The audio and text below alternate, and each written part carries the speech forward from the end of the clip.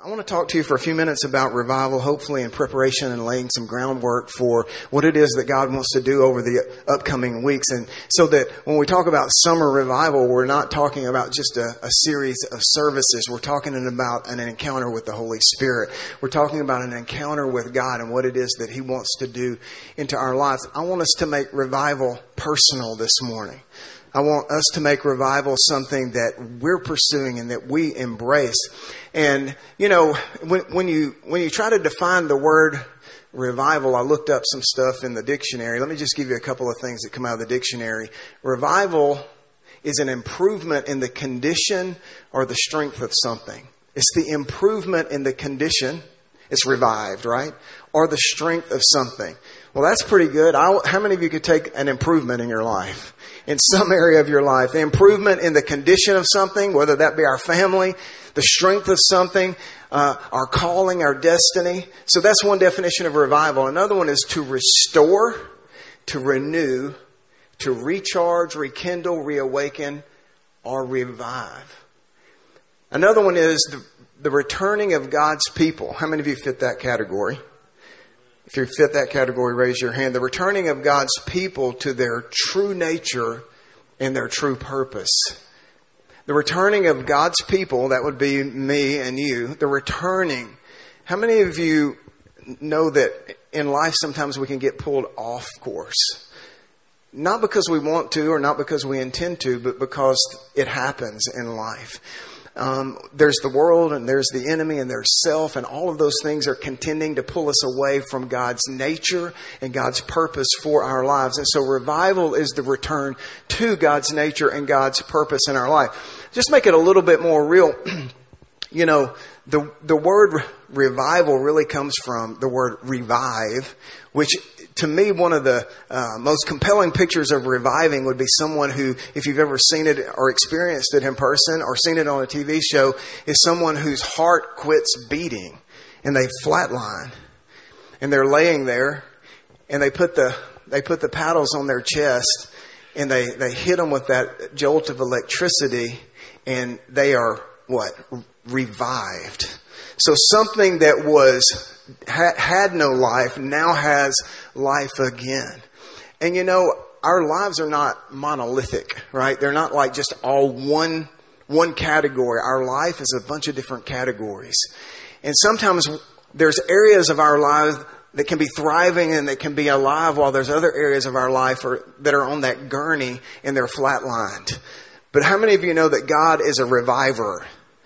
He is the one that can bring things back that we haven't been able to bring back. And so in a season of revival, we want to believe God to bring back to life everything within our sphere that needs to be brought back to life. There's some significant things that God wants to do in us individually and to do with us corporately. He wants to do it in our lives and our family, but He also wants to do it in our church and beyond. And we need to have the right mindset to be able to understand what He wants to do in revival. So let me make a couple of statements. Does everybody have a copy of the notes? If you don't have a copy of the notes, would you raise your hand? Wow, we missed a few people. I may not around enough. So our ushers are helping us out. Just keep your hands up. And then do like this.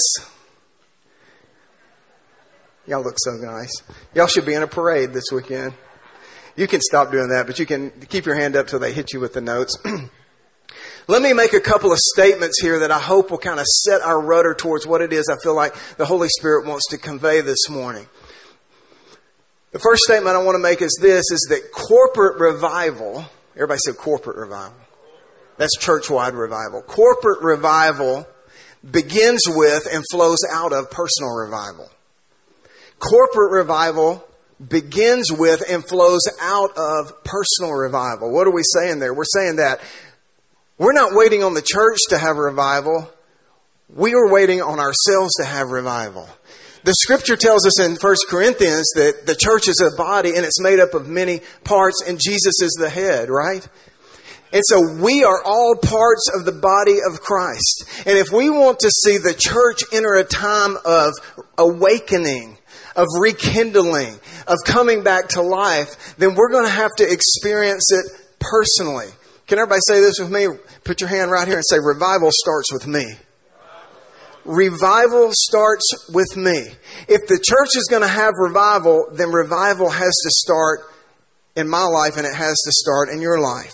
And let me say this, personal revival, if we're talking about a personal revival, the church is not going to experience a revival if we don't experience a revival. But personal revival is not an event that we wait on. Let me say that again.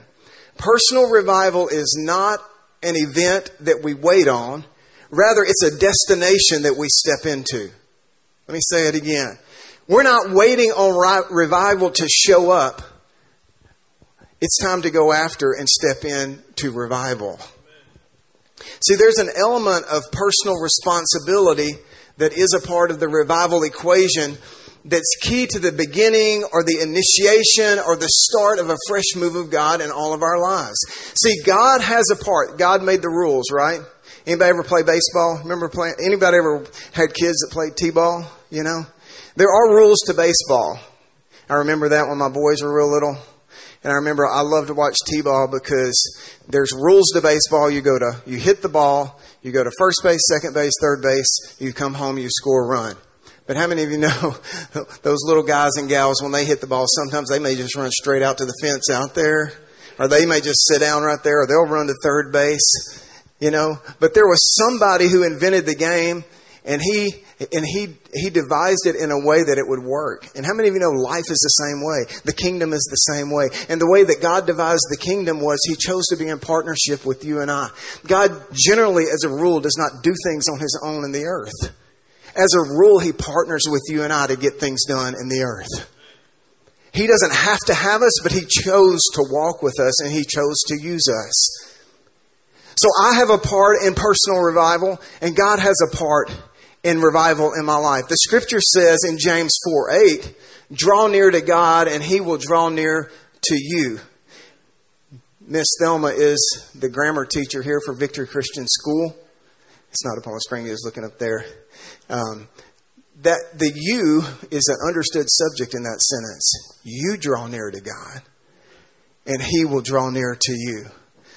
That scripture implies to us that we have a part to play. The more of the presence of God we want in our life, the more of the pursuit of God that is our responsibility. Does everybody follow what I'm saying? Draw near to God and He will draw near to you. See, it's not that God isn't speaking or drawing or inviting or showing up or setting things up in all of our lives.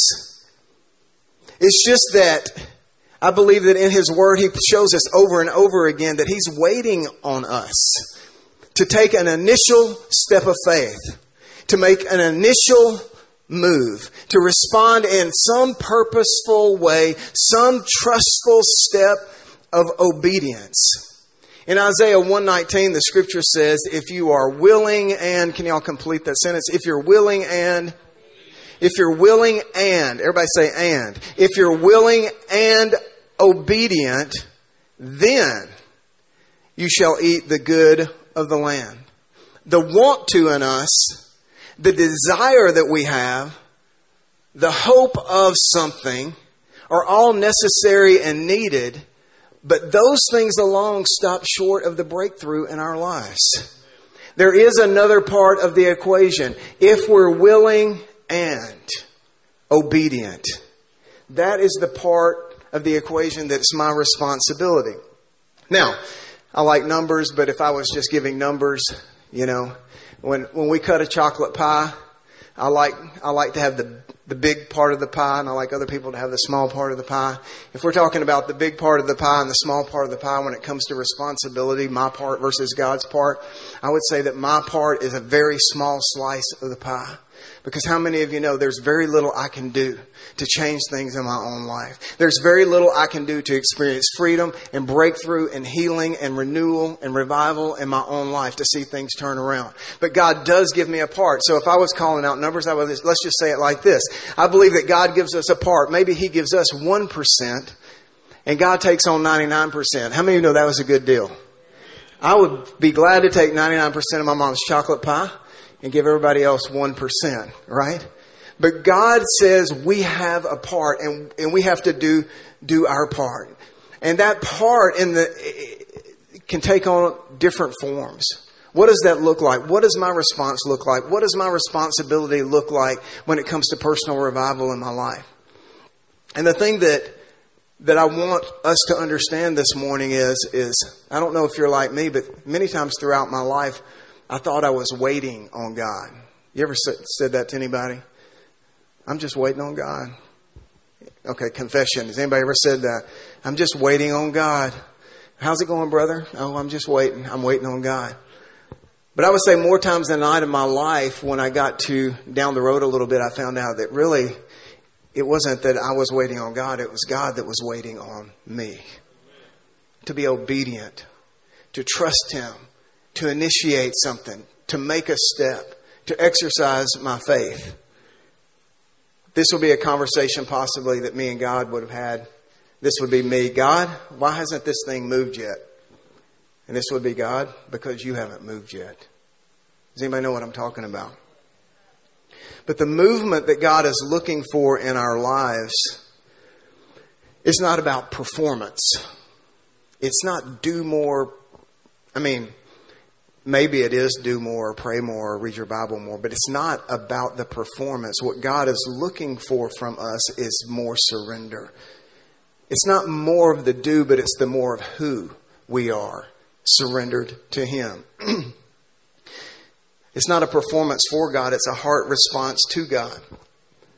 See, it's ultimately a crossroads for our heart of, number one, will I hear God? Pastor's been teaching us a lot about hearing God.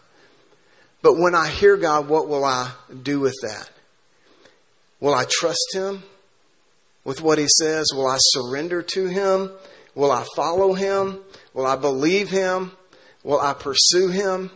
When we hit that crossroads of what He says versus what we do, it makes all the difference. Remember the day that Jesus showed up to Peter, and Peter had been out fishing all night long. And Peter was a professional fisherman. And he was tired and he was worn out and he had failed miserably. And Jesus walks up and He said to him, He said, Peter, go back out and cast your nets on the other side of the boat. And Peter's initial response, what I love about Scripture is Scripture doesn't paint everything a rosy picture. It gives us the real deal. Peter's response was probably real close to what our response is many times when we hear from the Lord. Peter's response was, look, I've worked hard all night. I know how to do this. This is what I do. I know, Jesus, you do what you do, but this is what I do. I fish. And I have done everything I know to do. And I have fished all around this boat. And I have fished deep and I have fished shallow. I've been all around and there's no fish to be caught tonight. But what I love about Peter was when he hit that crossroads of what was the reality in his life versus what the possibility was in his life, he stopped himself at that point and he put a semicolon in his sentence and he said, nevertheless. And some of us here today need to be able to say that to some of the circumstances that are going on in our life. And we've toiled all night. We've done everything that we know to do. And we're at this crossroads of things haven't changed. But like Peter, he said, nevertheless, he said, at your word, I will do what you say. He had a part to do. Now, could Jesus have had the fish come swimming up and jump in the boat right there? Could He have done that? Absolutely, 100%. But He didn't. He asked Peter to do something, to play a small part, just to hear and just to obey and just to trust that what God was asking him to do, if he would obey it, what it does is if I obey it, if I'll take that step, it's like the scripture in Revelation 3, I use it all the time, but Jesus says, I stand at the door and knock. I stand at the door. Jesus doesn't say I come with a battering ram and I knock the door down and I come on in. It says I stand at the door and knock. And if any person will grab the doorknob on the other side and open the door, He says, then I'll come in and make things right. So for us, our part is to grab the doorknob and open the door. Peter said, nevertheless, at your word, I'll do it. So he goes back out, and obviously we all know the story. He went out and he did his 1%. And how many of you know God did his 99%? God wants to encourage us this morning that there's some things that need to be revived. There's some things that need to be changed. And we're going to talk about some of the different things God wants to do. But we have to have hope this morning that if we'll participate and we'll partner with God, God will do his part. Acts 3:19, the scripture says this. It's kind of a blueprint or a roadmap to a seasonal shift in our life. And it reads like this. It says, so repent. The Amplified says, change your inner self, your old way of thinking, and return to God. So can y'all repeat after me? Repent and return. Say it. Repent and return. It says, repent and return to God. Seek his purposes for your life so that your sins will be wiped away and so that seasons of refreshing may come from the presence of the Lord, restoring you like a cool wind on a hot day. That's out of the Amplified. Let me say that again. He says, if we will repent, which is a heart condition. How many of you know that if a person needs to repent, that doesn't make them a bad person. It just makes them a person. Anybody know what I'm talking about? Repentance, the scripture says in 1 Chronicles, it says, if my people who are called by my name will humble themselves and pray and seek my face and turn. Repentance means turn, change of mind, turn away from. Turn from their wicked ways, then I'll hear from heaven, I'll heal their land. The scripture starts off by saying that if my people. So God already knows that his people are going to need to turn from some things throughout life. Now, could we have a confession this morning and say that there are times in your life where you need to repent? 3 of us? Amen. Maybe like this. How many of you would agree with the person sitting next to you that sometimes they need to repent? Let me see your hand. Oh, look at the participation. See, repentance is not bad. Repentance is necessary. Repentance is good. Repentance is supposed to be a daily part of a believer's life. No, we're not making a declaration that I'm going to live in sin and I'm going to be in bondage and I'm always going to need to repent of the same things. But we are human and we have a heart that has to continually be brought back into focus and continually readjusted to the things of God, the truth of God, and the presence of God. And God is saying in this verse, if we'll turn our hearts towards him, and then that's a heart thing. And then he says, if we'll return to him, which is all about intimacy. How many of you know Mary and Martha were in the same room with Jesus? One of them was intimate with him in relationship, and one of them was not. It's not just about proximity. It's about focus. It's about heart. It's about intimacy. He's saying if you'll repent and you'll return, set some things aside, then that's our part. But if we'll do that, then he says that his part will be a seasonal shifting in our life. And he says that there will come seasons of refreshing. I would say seasons of revival from the presence of the Lord into every aspect of our life. I love that. He says, restoring you like a cool wind on a hot day. God's part is seasons of refreshing. Our part is to repent and to return. So my question this morning is, do you want to experience personal revival? Our church is not going to experience revival. If we show up here week to week expecting revival to show up without us doing our part, then we're deluding ourselves. We're deceiving ourselves. Revival starts with me. Everybody say it. Revival starts with me. Amen. I quickly want to look, before we close, I'm going to quickly look at 3 things that I feel like the Lord spoke to me to share about things that he wants to do during this revival season. These are 3 results, I would say, that God wants to bring to pass in our life. Now, I believe that there's many other ones, but these are 3 that he wants me to mention. And then I just want to close out our altar time by quickly mentioning some responsibilities that we have to make sure that God brings these results. Amen? So the first result that I believe that God wants to bring to pass during this revival season in our life is I believe that he wants it to be a season of reclamation, to reclaim some things. Reclamation defined is rescue from an undesirable state. Is there anything in your life, in your family, in your sphere of influence that's in an undesirable state? I believe that God says that he wants to rescue it from that undesirable state. Reclamation means to claim or demand the return of, to claim or demand the return of a right or a possession, something that belongs to me that the enemy has taken. How many of you know that we do have an enemy? We don't live enemy focused, but we do fight a real enemy. And there are times that he comes after the things that God has promised me. There are times that he unlawfully comes onto my territory, even though the signs are up that says no trespassing. And maybe I'm otherwise occupied on another front, but the enemy comes in the back door and he takes something that legally and rightfully belongs to me. Has the enemy ever snuck in and stole your peace? Has the enemy ever came in and stole your joy? Has the enemy ever came in and swiped something out of your bank account? Has the enemy ever attacked your marriage or your children? Do you know what I'm talking about? Reclamation is going out after and demanding back or taking back that which rightfully belongs to me that has been taken by the enemy. I believe that this is to be a season that if there are things missing in your life when you look around, if there are things that are not present that belong to you, how many of you know we have a spiritual inheritance in God? We are in covenant with God. And there are things that belong to us that the enemy comes in to try to take away from us. But we have a legal right and we have a legal authority to go and take them back. Remember the story of David and Ziklag? Remember David and his mighty men were out fighting a battle? They were out fighting, doing the thing that they were supposed to do. And when him and his men came back to the town where all of their families were at Ziklag, they found that all of their wives and all of their children had been taken captive by the Philistines and their city had been burned with fire. The enemy came into their camp. Any of you old timers, well, don't raise your hand if you're an old timer. And I'm not going to sing it. I'm just going to quote it. But remember that scripture or that song that says, I went to the enemy's camp and I took back what he stole from me. Do y'all remember that song? Do y'all know the melody? Anybody know the melody?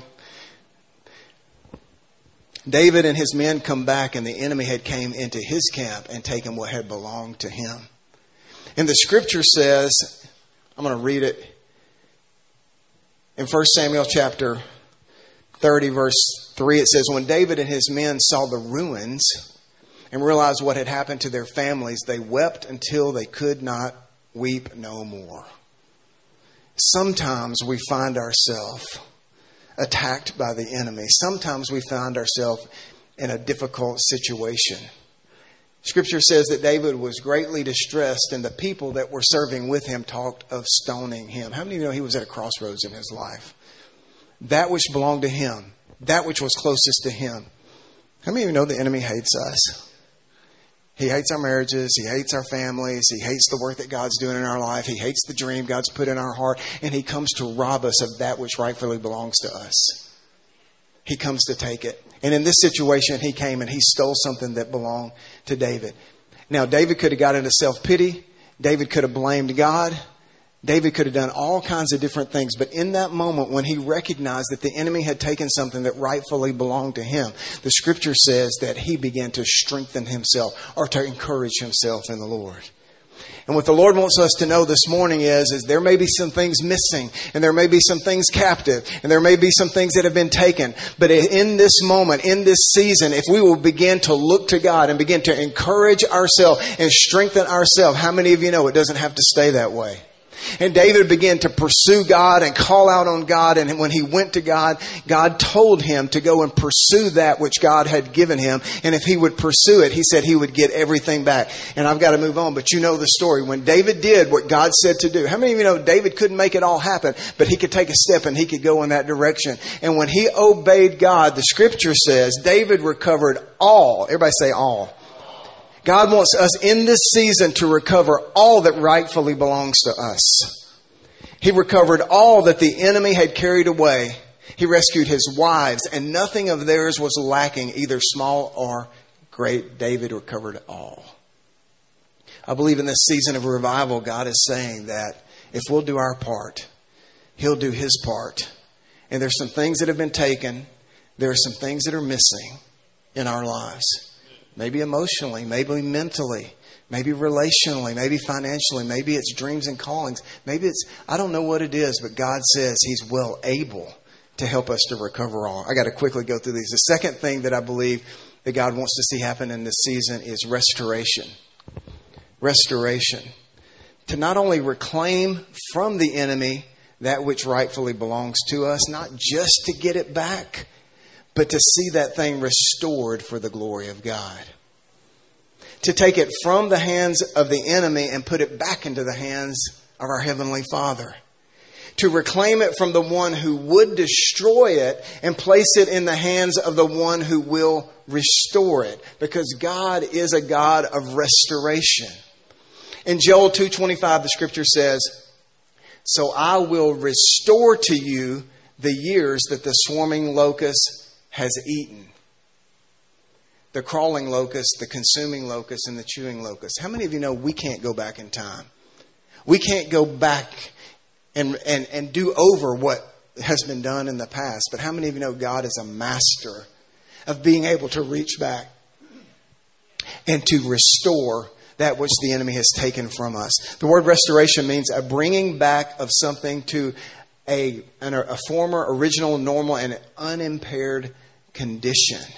It's a reconstruction of the original form. But how many of you know that, I don't know, how many of you restore things?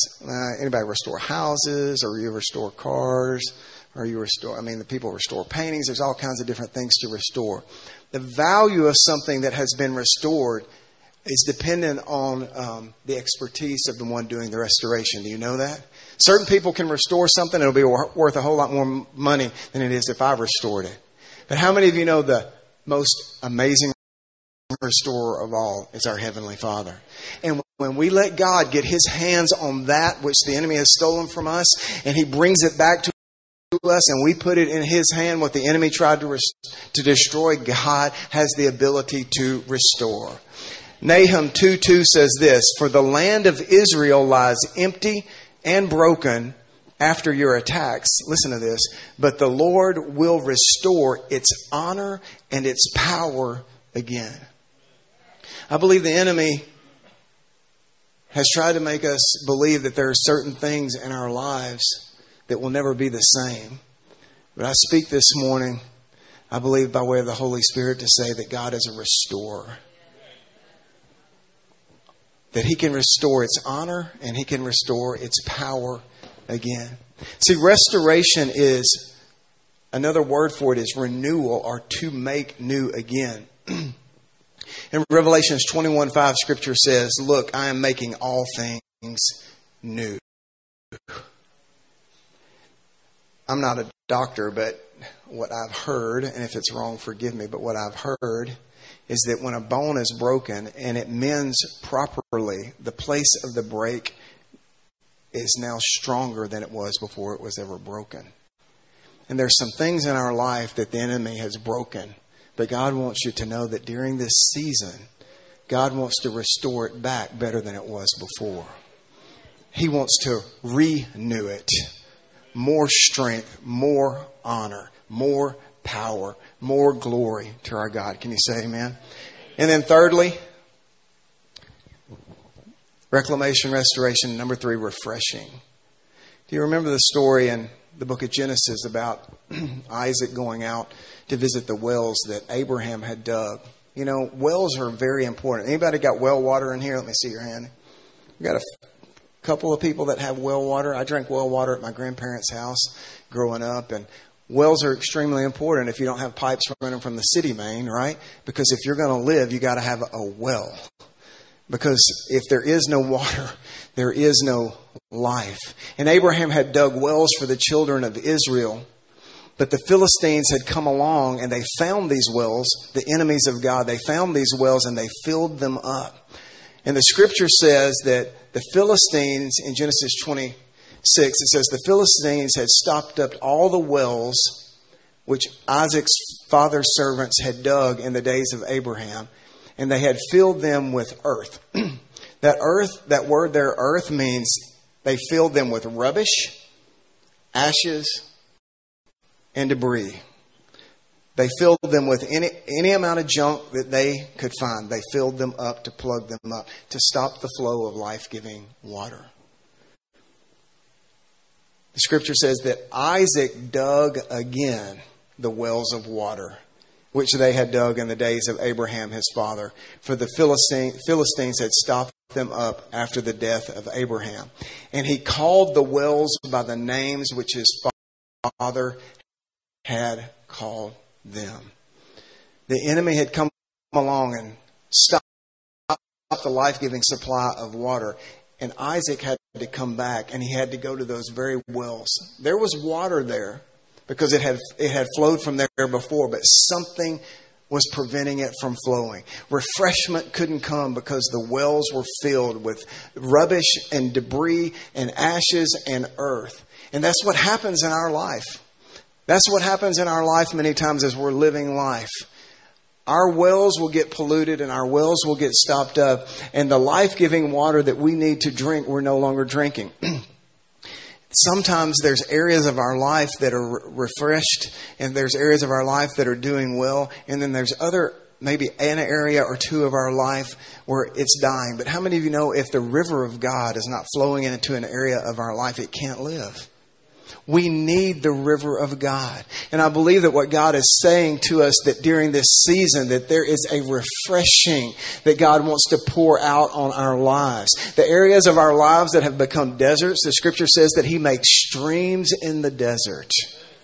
It says that there's a river that flows from the throne of God, and that wherever that river flows, the fish live, that there is life. God wants those areas of our life, maybe that we've given up on, those areas of our lives that are dry, the areas of our lives that we look at and maybe we're ashamed of or we're disappointed in. But God wants us to know that during this season, if we will do our part, that He will do His part to come and cause the river of life to flow in those areas of our lives again.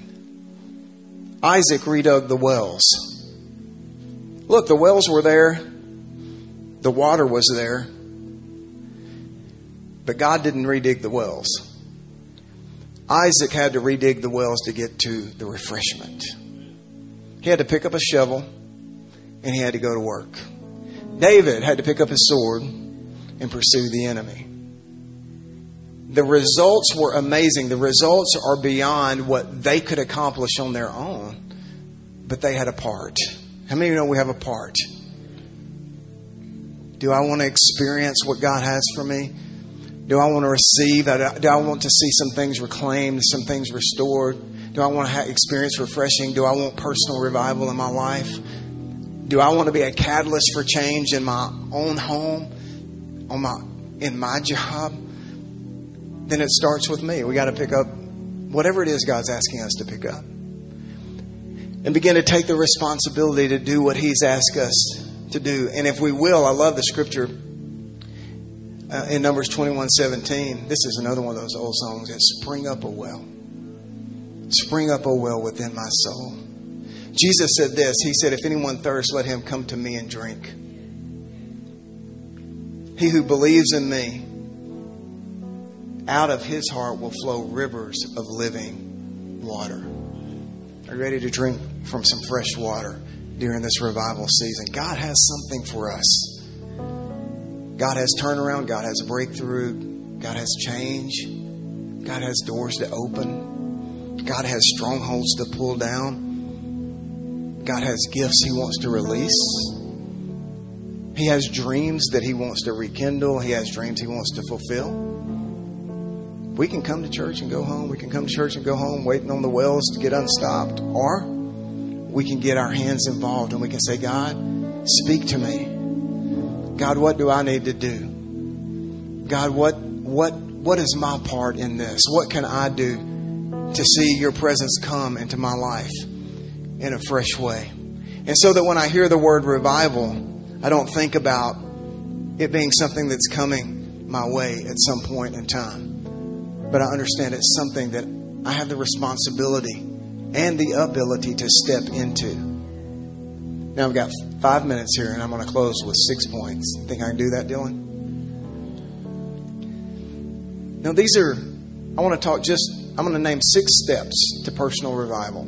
There's probably 0.6 or 600, I don't know. These aren't sacred, but these are things I felt like the Holy Spirit quickened to me. One of these may apply to you. The Holy Spirit may quicken it to you. All 6, none. but I just have the responsibility of sharing what I feel like the Holy Spirit prompted me. And what we're going to do is I'm going to quickly mention, these are like shovels that we take to the wells of our life. And we can say, I can use these to begin to do my part, to redig the wells in my life so that the refreshing springs of water from heaven can come into my life. So 6 steps to personal revival. I call it redigging our wells. How many of you want to redig some wells in your life? How many of you want to be refreshed? How many of you want to see God bring back things in your life that the enemy has stolen? How many of you want to see God restore, make some things new in your life? So we can't do that, but we can do what we can do. Number 1 is, we've already mentioned it, but repent. Number 1 is repent. Everybody say repent. I used to be embarrassed to stand up when they said, does anybody need to make things right with God? Now I like to jump up on my feet because I understand what it means to my life. To keep my heart right with God, to keep it clear. You know? Repent. Sometimes we've resisted God. We've resisted the Holy Spirit. Maybe we've disobeyed or partially obeyed, or we have besetting sins in our life. We have weights. The scripture says in Hebrews that we need to lay aside every weight. That's so, what's the word? Everybody say easily. You mean God knows that there's some things in my life that easily trips me up? Has anybody got those things that easily trip you up? He says, take those things and repent of them. Turn from them. Offload them. Bring them to me. Cover them under the blood. Just repent. Don't be like Adam and Eve. Even Ethan and I were having coffee yesterday morning. We were having a discussion about the garden. And, you know, the thing about it was Adam and Eve messed it up. But then they went and hid. They didn't go repent. Right? They made fig leaves. They tried to cover it up. And then they tried to blame. And they just created all kinds of collateral damage in their life just because they wouldn't simply go and own it. It's okay. God knows we're going to fail. And He's a loving Heavenly Father, and He's just ready. Where are you at? You know, when the Father came into the garden to find Adam and Eve like He did on every cool of the day, He wasn't in there asking, what did you do? What did you do? What did you do? He came in there saying, where are you? Where are you? Because He wants to be with us. Because He can fix anything we mess up. He can fix anything that's broken if we'll turn our hearts towards Him. Number 1, repent. Number 2, reconcile. I don't know if this is correct. I mean, I think it is correct theologically, but don't write it down. But I would say, I don't know if I should say it like that. I said it in early service, so I might as well say it. Because I think it's scriptural. Let me read this. Matthew 5:23. Let me just read scripture. I'll be safe. Therefore, if you bring your gift to the altar and there you remember that your brother or sister has something against you, leave your gift there before the altar and go your way and first be reconciled to your brother and then come and offer your gift. So what I read there is this. It's more important to God that we have things right between people than it is to go to church.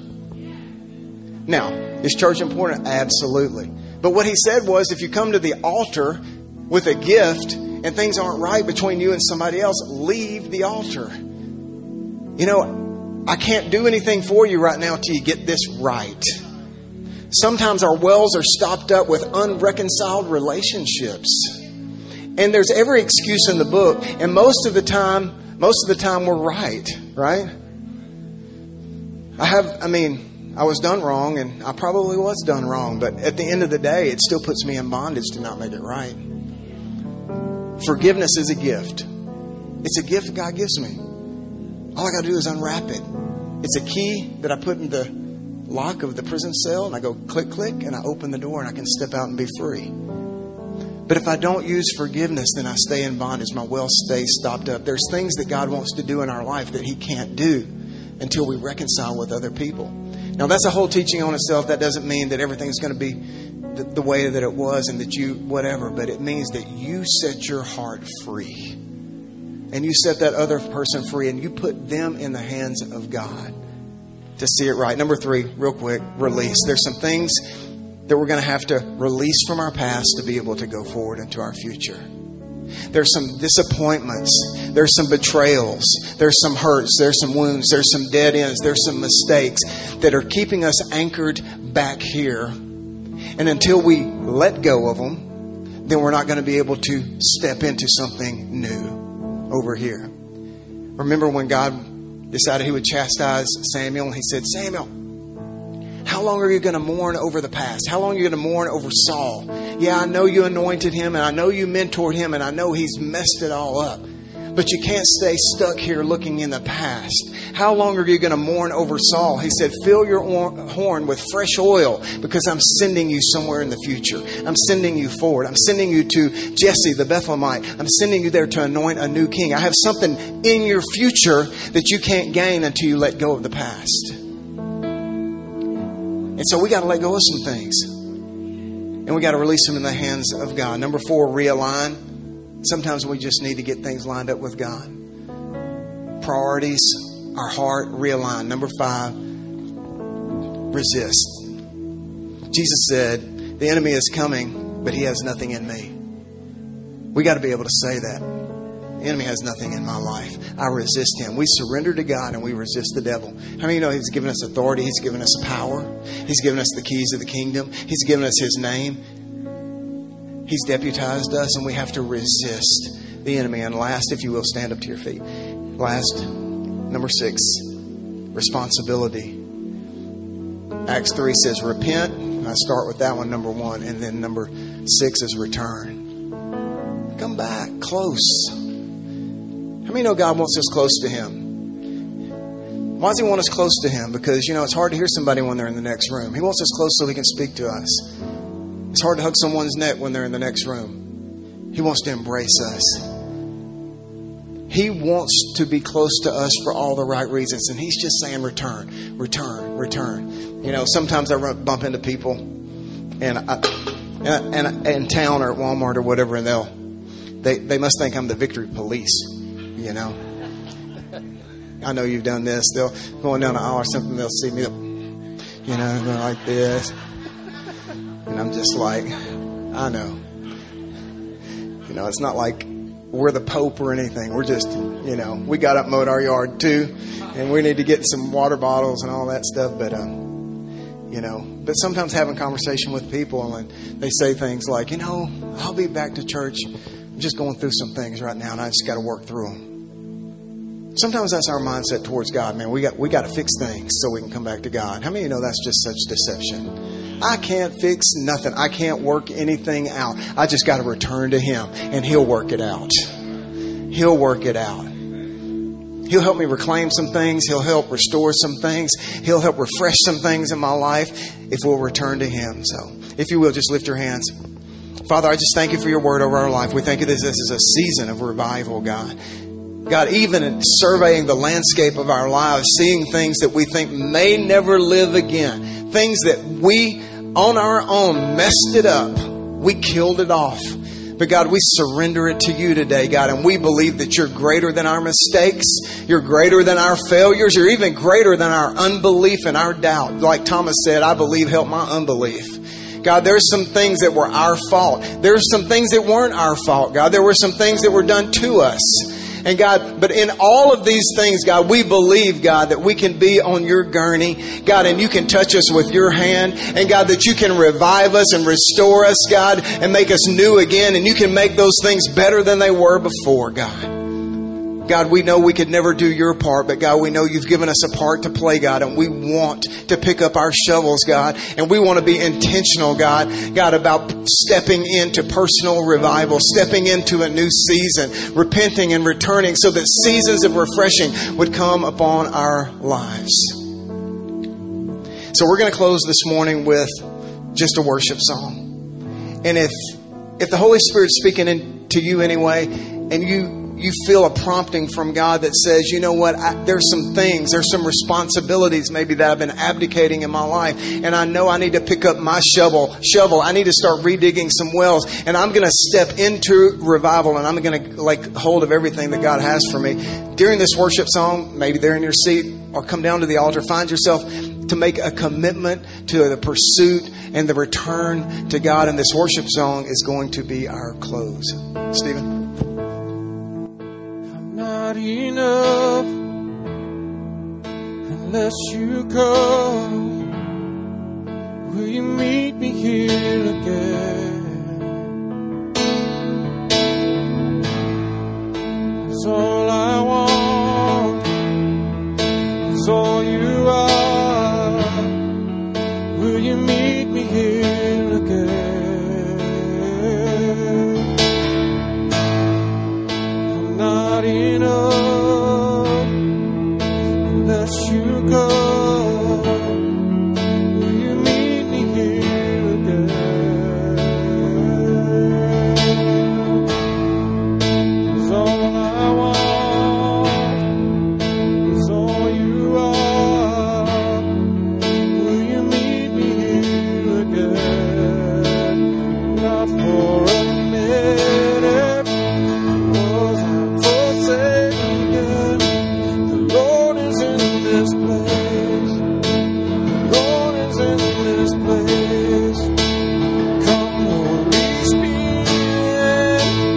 dry bones awaken. The Lord is in this place. The Lord is in this place. Not for a minute was I forsaken. The Lord is in this place. The Lord is in this place. Come, Holy Spirit, dry bones awaken. The Lord is in this place. The Lord is in this place.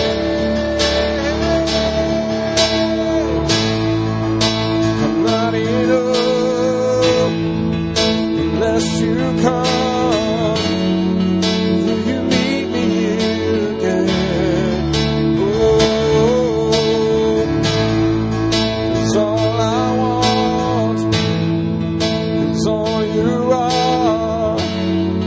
Will you meet me here again? Oh, not enough unless you come. Will you meet me here again? 'Cause all I want is all you are. Will you meet me here again? God, we thank you, Lord, that when we draw to you, you draw near to us. God, that when we repent, God, you forgive. We thank you that your blood washes us clean. God, we thank you that you restore unto us the joy of our salvation, that you renew our minds, God, for your great pleasure. So, God, we thank you, Lord, for restored minds, for refreshed hearts, for revived lips. God, we thank you for your Spirit that is made alive in us, God. We say, Lord, let your Spirit rise up in us like never before. God, we want you. We need you. We're hungry for you. We bless you, God. We love you. We thank you for what you've done today, God. And we pray, revive our hearts, oh God. Revive our nation, oh Lord. Revive our families, God. Let your revival fire burn in us, God, and in our minds and hearts for your glory. In Jesus' name we declare. Amen. Praise God.